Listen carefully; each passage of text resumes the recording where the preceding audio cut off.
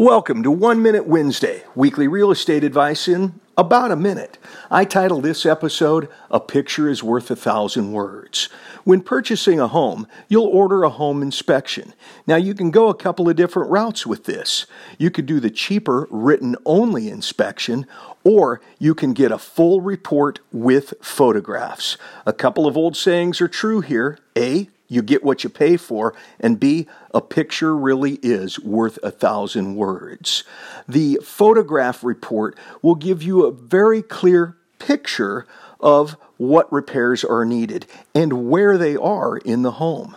Sometimes it's a little hard to follow written descriptions of where a certain repair might be necessary. When you have the pictures to refer to, you'll be able to pinpoint exactly what needs to be repaired and where in the home it is.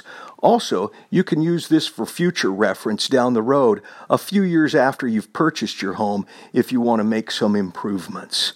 Once again, a picture really is worth 1,000 words. So yes, I highly recommend going with the more expensive yet more thorough home inspection with photographs. If you'd like to know more, please call me, Bruce Campbell of HomeSmart PV and Associates at 559-908-5055. At HomeSmart, we make real estate easy for you.